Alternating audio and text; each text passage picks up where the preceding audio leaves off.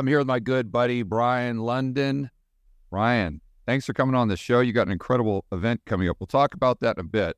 But you are an expert in the gold space, and we talk about gold quite a bit on this channel.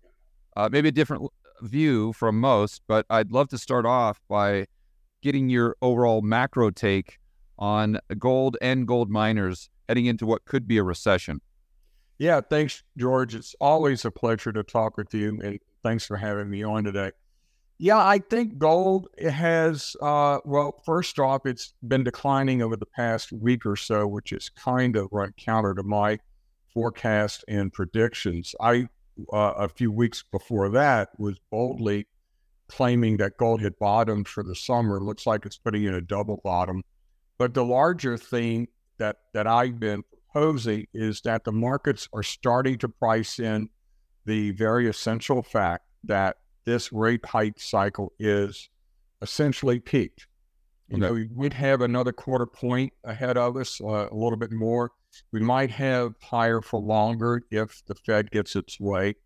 But the next big thing is going to be the downside of the interest rate cycle. And for whatever reason, we really don't know. We can speculate, we can play probabilities and possibilities.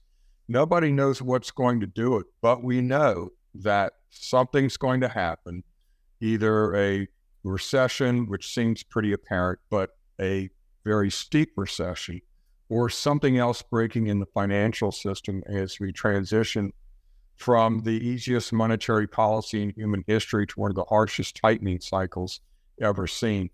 Something's going to break, probably a few things. So we don't know what it is, but we do know, and the markets, I think, are starting to price in the fact that the Fed's next big thing is to start cutting rates in reaction to something.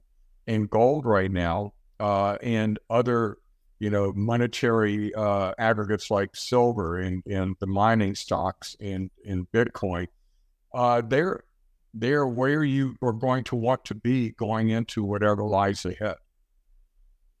How does gold usually react just before a recession, though? I saw a chart. I think Jesse Felder put it up the other day on Twitter. Really cool. What they did is they went back to 1973, which they could have gone back farther. I wish they would have, but they just went back to 1973 and they analyzed every single recession that we've had. But the starting point was when the central planners say, okay, it's official, we had a recession. And then they give you that specific date. Oh, Josh might be pulling it up. Okay, here we go. And so, as you know, they always state this in the rearview mirror. It's always like 6 or 9 months later. They say, oh, yeah, by the way, a recession started 6 months ago. But they're using that as 0.0, or their middle line right there, that dotted line. And what's really cool is they look at 150 days prior. That's on the far left. And then they go out, let's say 135 days after the recession is officially announced, right? And so if you look at gold, if you pretty much look at everything, it goes up until we get to about, like a couple months prior to that recession. Then it goes down slightly. And then once the stuff hits the fan, if you will, it's usually, I think, and I'd like to get your take on this, the government's response, which takes gold to its next wave up, whether it's fiscal, whether it's monetary. I mean, the GFC was just a perfect example of that. And if I'm not mistaken, I think gold goes down, not because the retail investor doesn't want to own it, but these big pools of money, they have to have liquidity. And it's the only, because it is the safe asset, it's the only thing on their balance sheet that has a bid. So they got to sell it. And then again, you get the recession, then the monetary and fiscal response, everyone looks at gold and is like, wow, now we really got to buy it. And that's what really makes it shoot higher. Is this consistent with what you've seen throughout your career?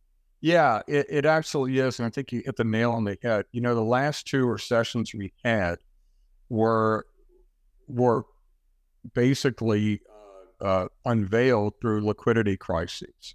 Great financial crisis, which did have some warning, but then we had that just drop out when, you couldn't sell. There was nothing to sell for that could get a bid to meet margin calls except gold. Right. But everything everything was completely distrusted. Everything dropped in a liquidity vacuum. Same thing happened post-COVID.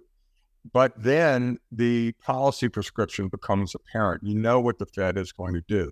And it's going to have to do something much more than it did before. That they did that in the great financial crisis. They did that in COVID. They multiplied everything, all their efforts. So that is what brings the money into gold, because investors are looking at those repercussions. What's going to happen with this great liquidity injection?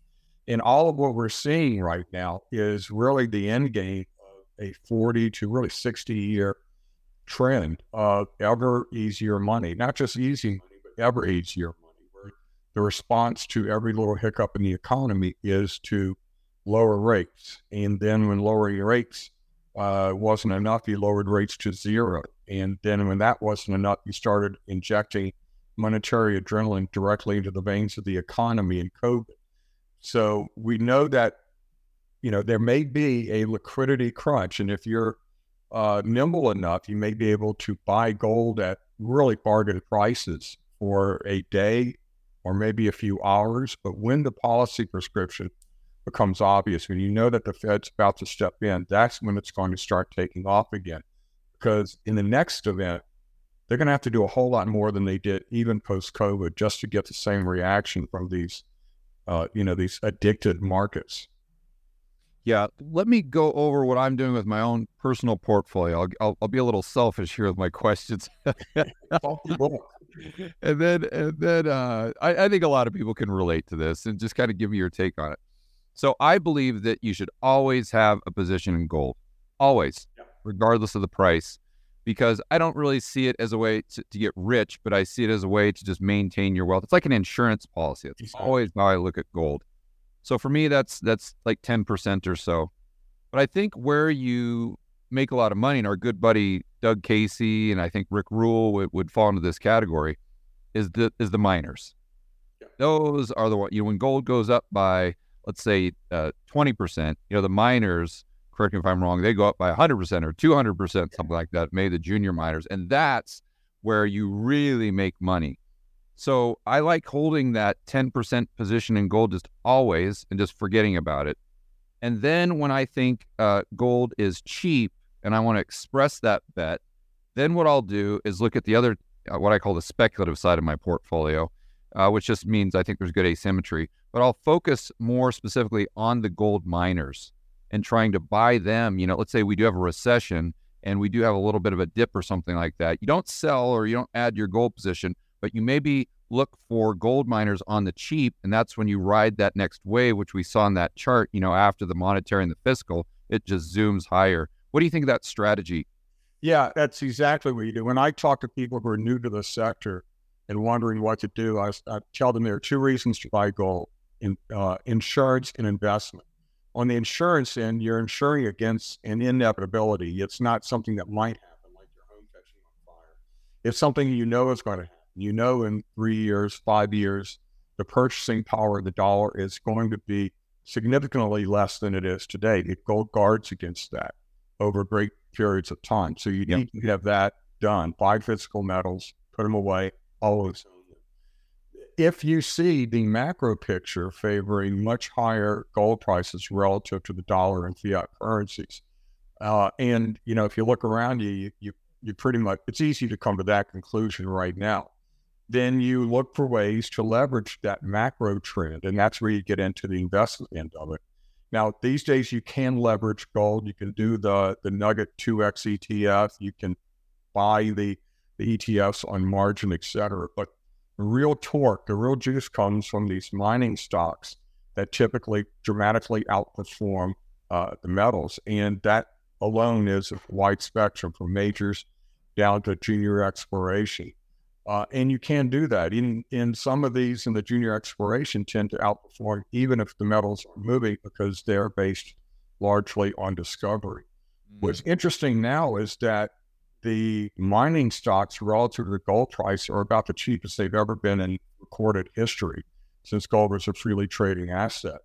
If people ask me, have you ever seen the mining stocks as bombed out as they are now? And I say, yeah, 1999, 2000, that double bottom, It was pretty bad back then. Gold was trading at a bottom at $252 an ounce. Today, we're within 6 or 7% of an all-time high, yet the mining stocks are really at just absolute rock bottom prices right now. What is that because their input costs are so high due to inflation and the price of energy? A bit, but not as much as you would think. That has happened before in 2009 to 2011 after the GFC. The oil went to $140 a barrel, and that really compressed the margins of the miners because it takes a lot of fuel to keep those big yellow trucks moving. Right now, not so much. They still have pretty healthy margins, although they have compressed a bit. It's really a matter of too many alternatives out there, and the fact that gold has not established a clear uptrend. And that's all we need right now to really get this is a consistent uptrend, because markets don't care where the price of a commodity is. They care about where it's going. And we have not yet burst through that kind of triple top we've had around 2050, 2060 an ounce. Once that happens, I think you're just going to see an absolute flood into the market. And I think that's very likely to happen this year or early next year. It's not that far off. Wow. Okay. So that's, Josh, keep a note of that. It's definitely something we have to put on the watch list for sure. I've got a model portfolio with my subscription service. So I'm always, whenever I hear an idea, I always tell Josh to write it down so I don't forget. I need a Josh. Yeah. Yeah. So how does silver compare? I was talking to Kiyosaki the other day. Mm-hmm. And I haven't been following the gold price, or excuse me, the silver price much at all, because there's so much going on with macro. But he said something that it's under 25 right now, and I thought that kind of surprised me. I'm like, wow, it seems to me it should be a lot higher than that, even considering the price of gold. Yeah, it has, and actually it's been capped at around $25 in its recent runs, and is a bit below that right now. It's been suffering along with gold. I tell people, if you like gold, and you should, then you should love silver, because in a extended bull market for gold, and which is always a bull market that's based on monetary issues, real concerns about the future purchasing power of fiat currencies. In that kind of environment, silver has always significantly outperformed gold, and I think it will again. So you ask then, well, why not just buy all silver and no gold? That's because I don't recommend that. I think you need to have positions in both and allocated to both, because in the bigger picture, there's a very real likelihood, if not probability, that we're going to have the so-called Great Reset, when after successive crises, the central banks create so much fiat currency that it loses any credibility. And in that environment, the only real way you can reestablish credibility would be just to connect those currencies to some standard that acts as a governor on these baser human instincts of overspending. And that is going to be gold. And I don't know that if we come to that Great Reset point, that the powers that be are going to throw silver into that mix. I think it's a near certainty that they're going to include gold as a prominent part of that mix, if not the only element in that mix. But I don't know that they're going to throw silver in it either. And one of the reasons is because silver has industrial usages. If you're going to attach currencies to a standard, then you, in the case of gold, you're going to have to multiply its price by about 4 or 5 times over. Gold's the only commodity, the only element out there that you can multiply its price 4 or 5 times over and not upset any industry in the world. I mean, jewelers can cope by just, debasing the carat fineness of their jewelry, or raising their prices. But other than that, there's no other industry where that would affect prices significantly. So that's why, as Kiyosaki says, gold is God's money. It's ultimate money, because it doesn't have it's not fit for any other real usage in any great quantities. That's it. I never thought of that dynamic. And do you think why silver is trading at such a discount, because of maybe silver is predicting a recession due to its discount to gold because of that industrial component. Yeah, that industrial component acts against silver more than it helps it. I think that the vast majority of silver's value today is due to its monetary history, not its industrial usage. If it was based on an industrial value, it may be $5 or $6 an ounce. Like copper or something. Yeah, exactly. More valuable than copper, but not quite where it is today. So the industrial usage angle on silver is more of a stick to beat it with than anything else, I think, because when there is some kind of when there's negative economic news coming out of China, or some signs of a recession, then the traders jump on silver unduly, I think, because it doesn't matter that much. It doesn't affect the supply demand, and the demand for silver as an industrial metal is really not that great at this point on the total supply demand dynamic. So, yeah, it really acts as a drag, I think, overall for silver. Do you think that T-bills being at 5.5% are taking some of that demand away from gold? Yeah, like it is for every asset, competition for stocks, et cetera. When you can get those kinds of returns in the supposed world's safest asset. Of course, that's not the real returns, but nothing else is right now. And you have the volatility of stocks, et cetera. So I think that's competing against everything. I think a lot of the big money out there that's shifting allocations toward safety or has some portion of their portfolio allocated towards safety. Obviously, Treasuries takes a big part of that, if not most of it. Yeah, I think especially for those investors overseas. Yeah. Because, that's one drawback to being an American right now is your expenses are denominated in dollars. For people like me, as an example, where my expenses are denominated in Colombian pesos, the dollar has been a great store of value over the last, let's say, 2 years. It's gone up. It's appreciated against the peso far more than the local inflation rate.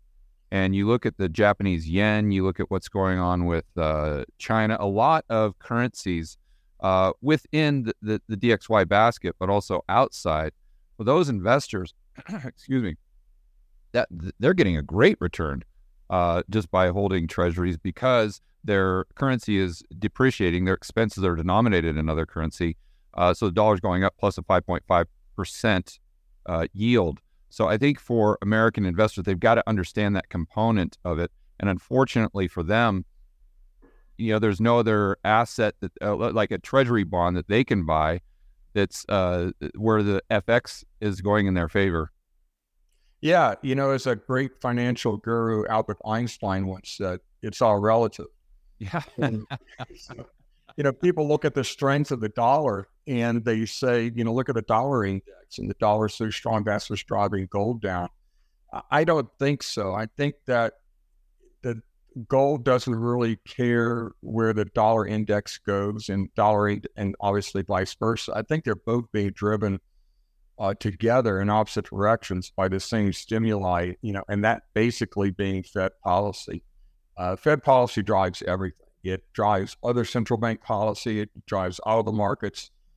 Everything's fed and driven by those. And so if there's any indication that the Fed will have to have tighter money or raise rates, then the dollar index is going to go up relative to other currencies because it is a relative index.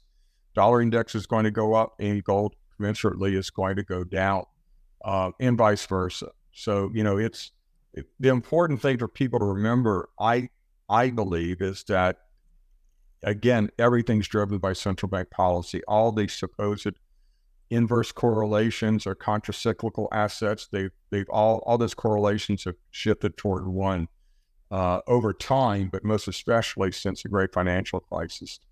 Everything is what whispers we're hearing or how we're reading the tea leaves toward future Fed policy. And then it bets on that. That's what drives the markets right now.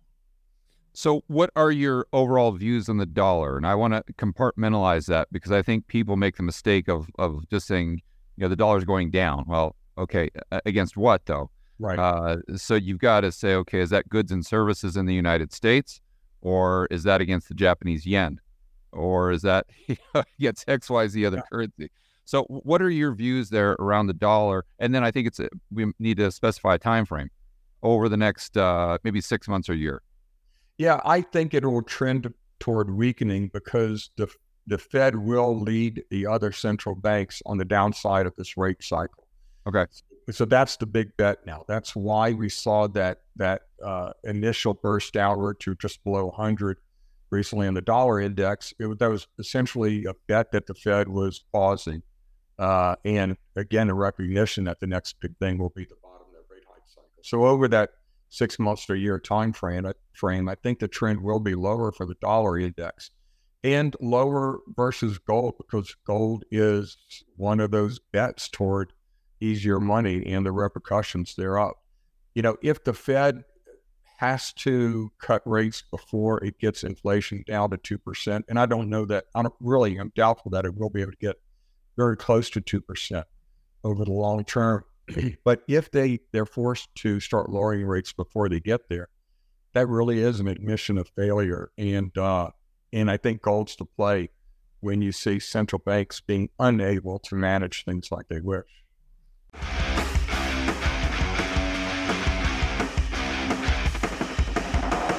Hey guys, I want to remind you to check out Rebel Capitalist Pro. This is the incredible online investment forum that I have with investment experts Lundin and Chris McIntosh.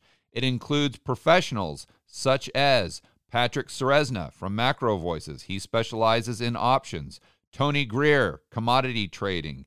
Jason Hartman, real estate. And Brent Johnson with macroeconomics. If you want to build wealth and thrive in this world of out-of-control central banks and big governments, Rebel Capitalist Pro is the resource you need. So check it out today at georgegammon.com/pro. That's georgegammon.com/pro. We'll see you inside with the fellow Rebel capitalists that are taking their investing to the next level.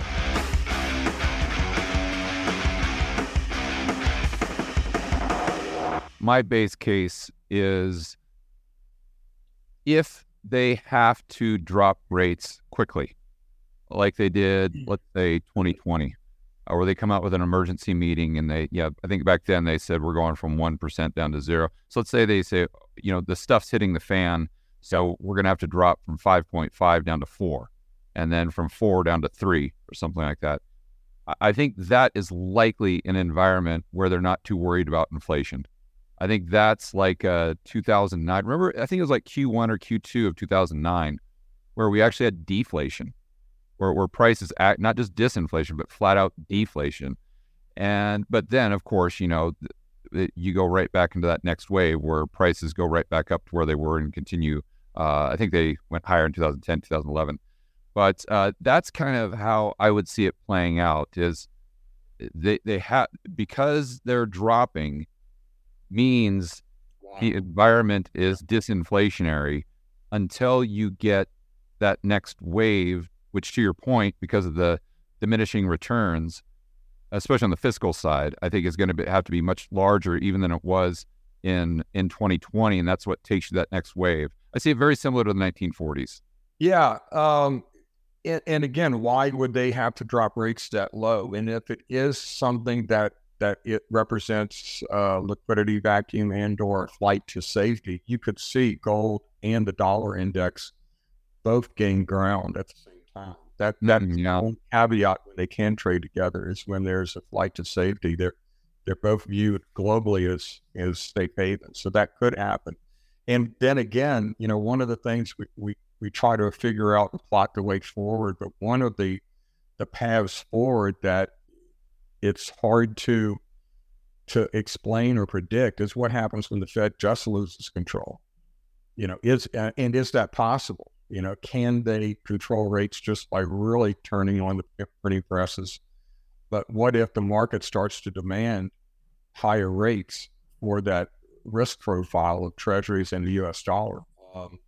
That's a scenario that could come from a lot of different ways, a lot of different places. But what happens there? I think in that kind of a scenario where you have higher market forcing higher rates, you also have demand for gold because it reflects that kind of a crisis of confidence in the financial system. Yeah, that's more my longer term view. Yeah. Because simply because the 10 years trading at 100 basis points under Fed funds. And that alone tells you there's a hell of a lot of demand for the entire curve right now. Yeah. How long that will last, I don't know, because you make a great point. A lot of others, like our good friend Luke Groman and Lynn Alden, make the same point that, or long term, where is this balance sheet capacity going to come from? Especially if they're running these $1 trillion deficits. And let's remember, every single time they go through a quote unquote crisis, they do all of this fiscal, but the deficits never, ever, ever go back down to where they were before. They come down, but they set kind of that new high water mark. You know what I mean? Yeah. They come down, but they don't go back down to where they were before. They're much, much higher. So let's just assume after this next, crisis, if you want to call it that, moving into maybe the end of 2024, now all of a sudden into 2025, we're running $2-3 trillion deficits. I see how there's plenty of demand right now, and I think that demand can last a lot longer than people think. But you have to wonder, there's not limitless balance sheet capacity. No, there isn't. And even the official deficit is a misnomer, because you can have $1 trillion deficit, and then you look at the amount over that fiscal year that the debt increased it, and it increased $2 trillion. And it's like, yeah. Where did that come from? I just balance on that. Yeah, there's off balance sheet that's not even included in that, and that can be $500 billion alone. Right now, we're at essentially a run rate, maybe not net, well, definitely not net, but a run rate on a gross basis of about $1 trillion a year just in interest in the federal debt. I did a presentation at Rick Roll's conference in the end of July, and I took my last presentation and edited it.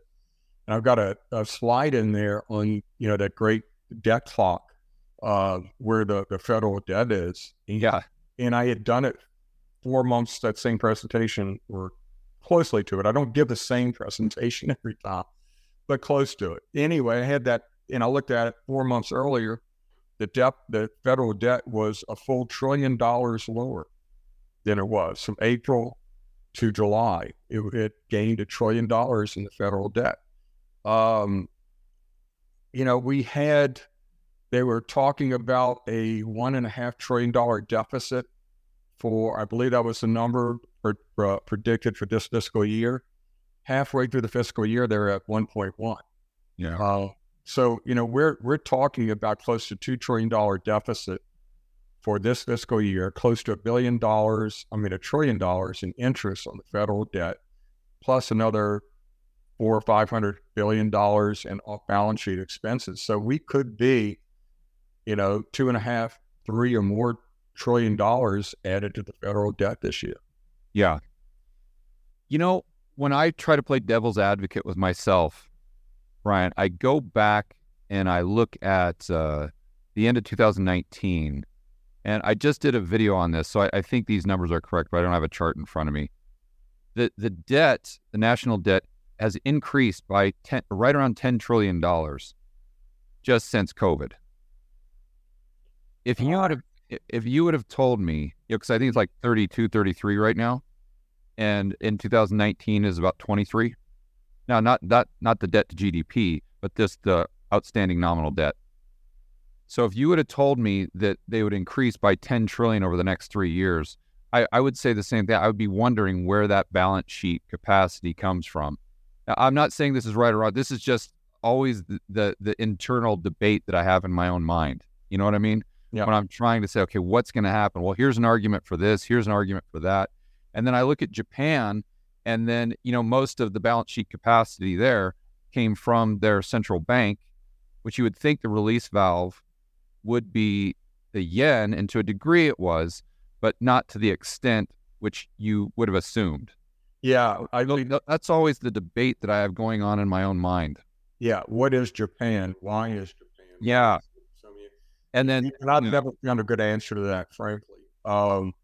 But, as far as the balance sheet capacity, one of the rough measures I used for years was that for every 8-year term of a president or 8-year terms of, even if it's 2 4-year terms, 2 different presidents, the federal debt has doubled.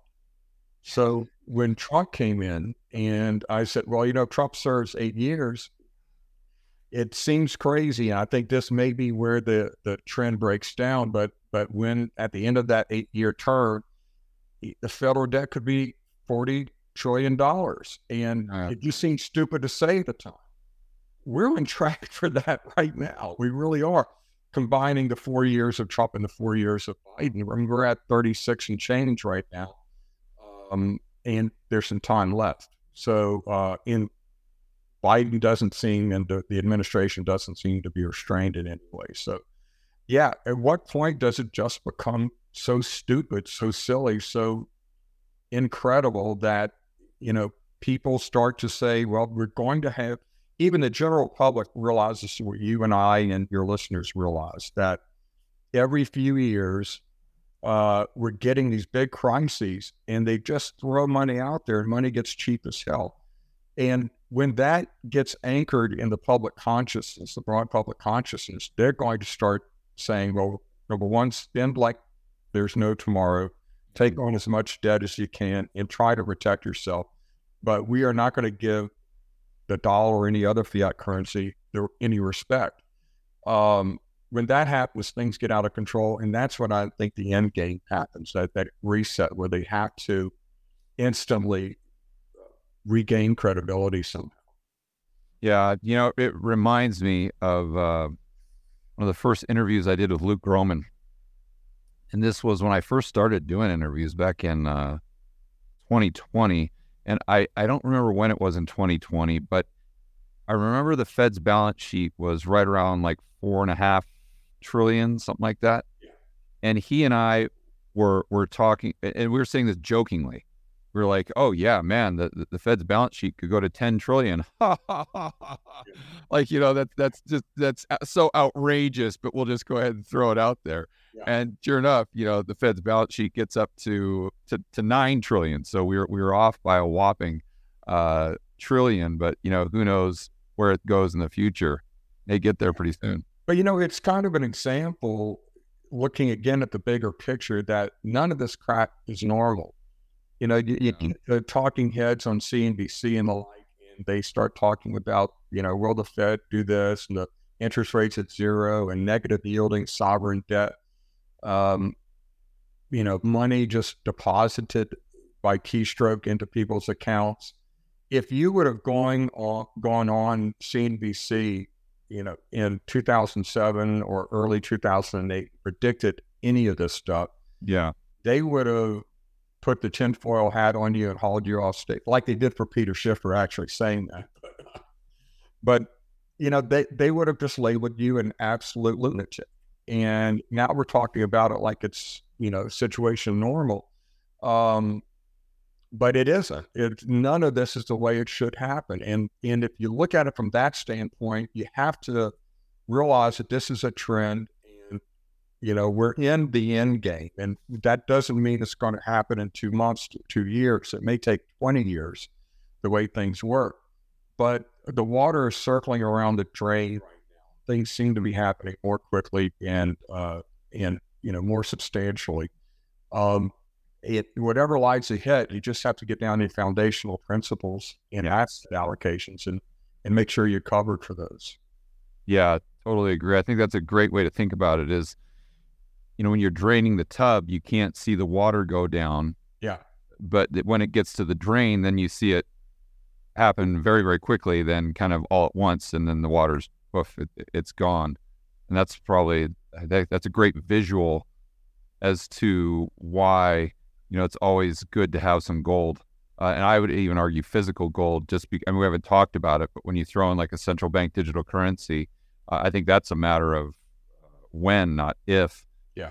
I think it's pretty, we talked about the price and where it's going and cheap and expensive and whatnot, but I think the best argument for holding gold or Bitcoin right now is just to have purchasing power outside of the system.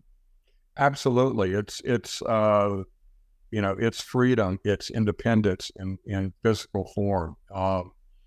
And, history teaches us that. And on central bank digital currencies, I know you share my view, but that's the four horsemen of the apocalypse coming in. Yeah.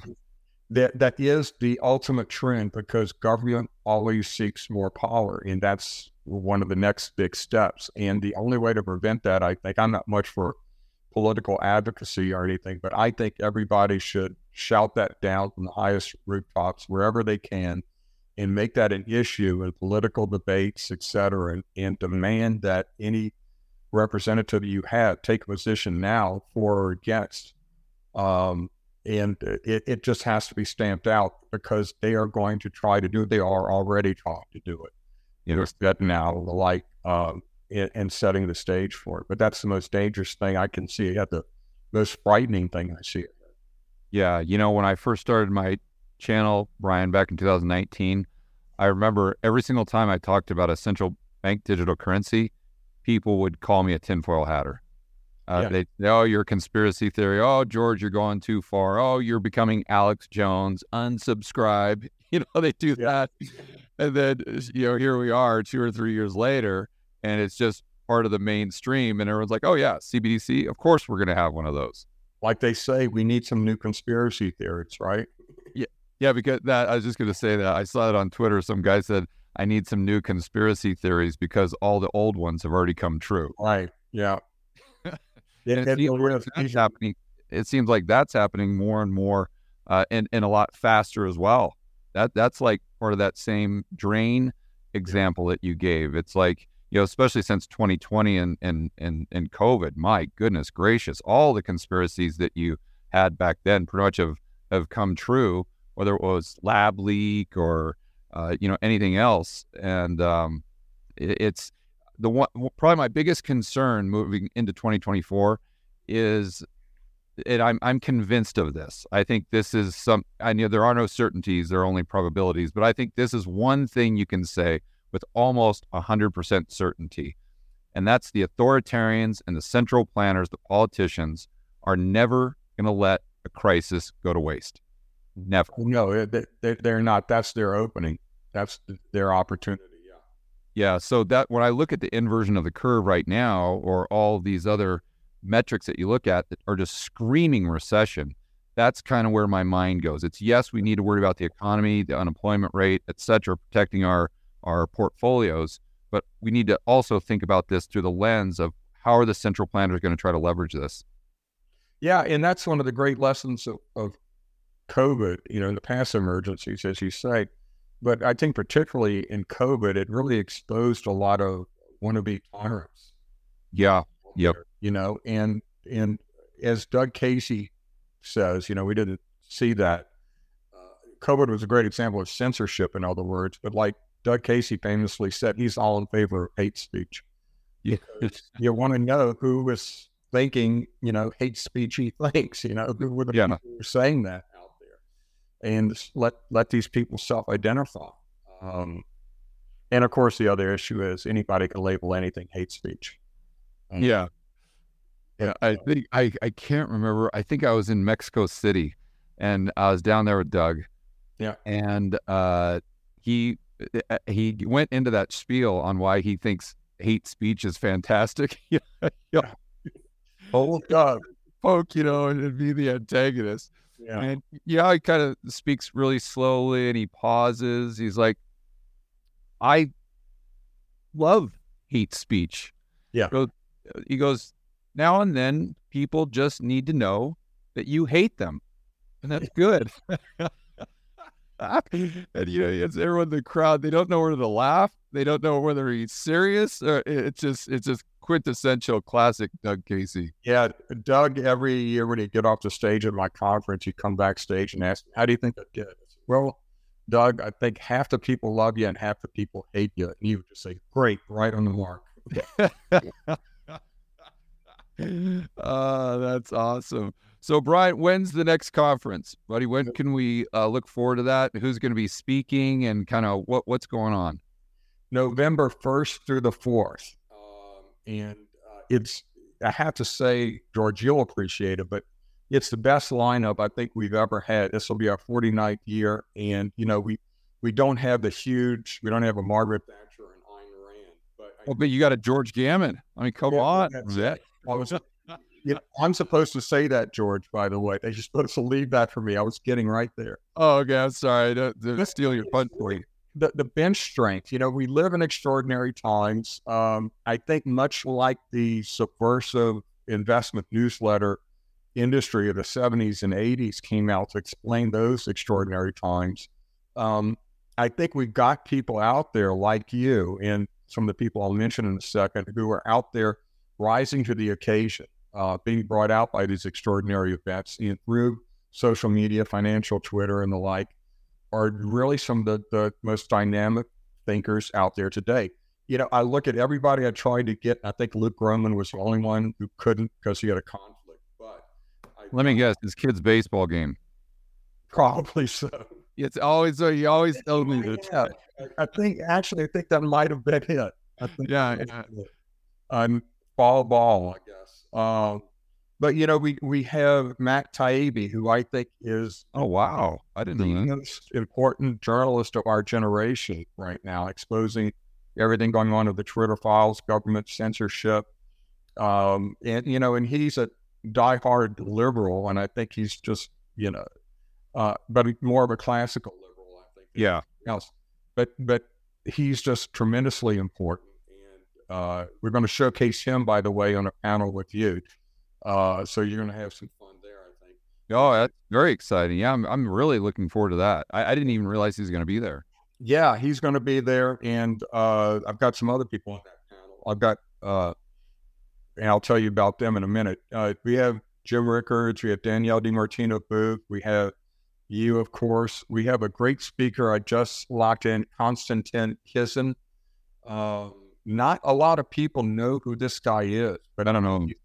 He's one of the more important and entertaining at the same time thinkers out there. It's Kisin.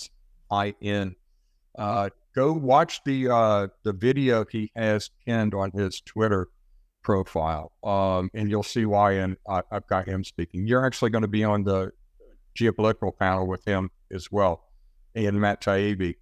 We've got Rick Rule, we've got Dominic Frisby, we've got Brent Johnson, Lynn Alden. We've got in person this year, which that's exciting. That'll be fun too, man. No insult to you, George. I complimented you on this before, but Lynn, I think, is the best out there. I think she's the smartest person. Completely agree. And Dave Collum, who's always a hoot. Peter Bookvar, James Stack, Peter Schiff, Jim Arurio. Oh, Schiff is going to be there? I'm sorry? Schiff is going to be there this year? Yeah, we got Schiff back. Oh, good. He had some conflicts in the last couple of years, so Peter's going to be back. Jim Arurio was kind of, I guess he got off CNBC by mutual agreement. And Tabby Costa, who's brilliant, just signed up James Lavish. I don't know if you know who he is, but he does an extraordinary job of explaining complex subjects in macroeconomics. I've been comparing him to you, by the way, so I think you'd really like to look into what he's doing. The real estate guys, Adrian Day, Adam Taggart, a bunch of the top names in the mining industry, newsletter writers, and really just dozens more. It goes on and on. But it is, one of the, I think this is the best lineup we have ever had. And you know how it is, at this event and how our speakers mingle with the crowd and everything. It's just an extraordinary environment to be in. Yeah, I can't wait. I mean, you've got all my buddies. All my buddies are going. It's gonna be like a party. From a feather. Yeah. So where can people get tickets, Brien? www.neworleansconference.com. neworleansconference.com. All right, Brien. Well, I appreciate your insights, buddy. It's good to talk to a gold guy, kind of clear my head on some of those ideas, and I can't wait to see you in November. Me too, George. We look forward to seeing you. We are going to give you lots of stage time, and I know you've got more standing ovations in your future here. So, all All right. Have a good one, buddy. Thanks.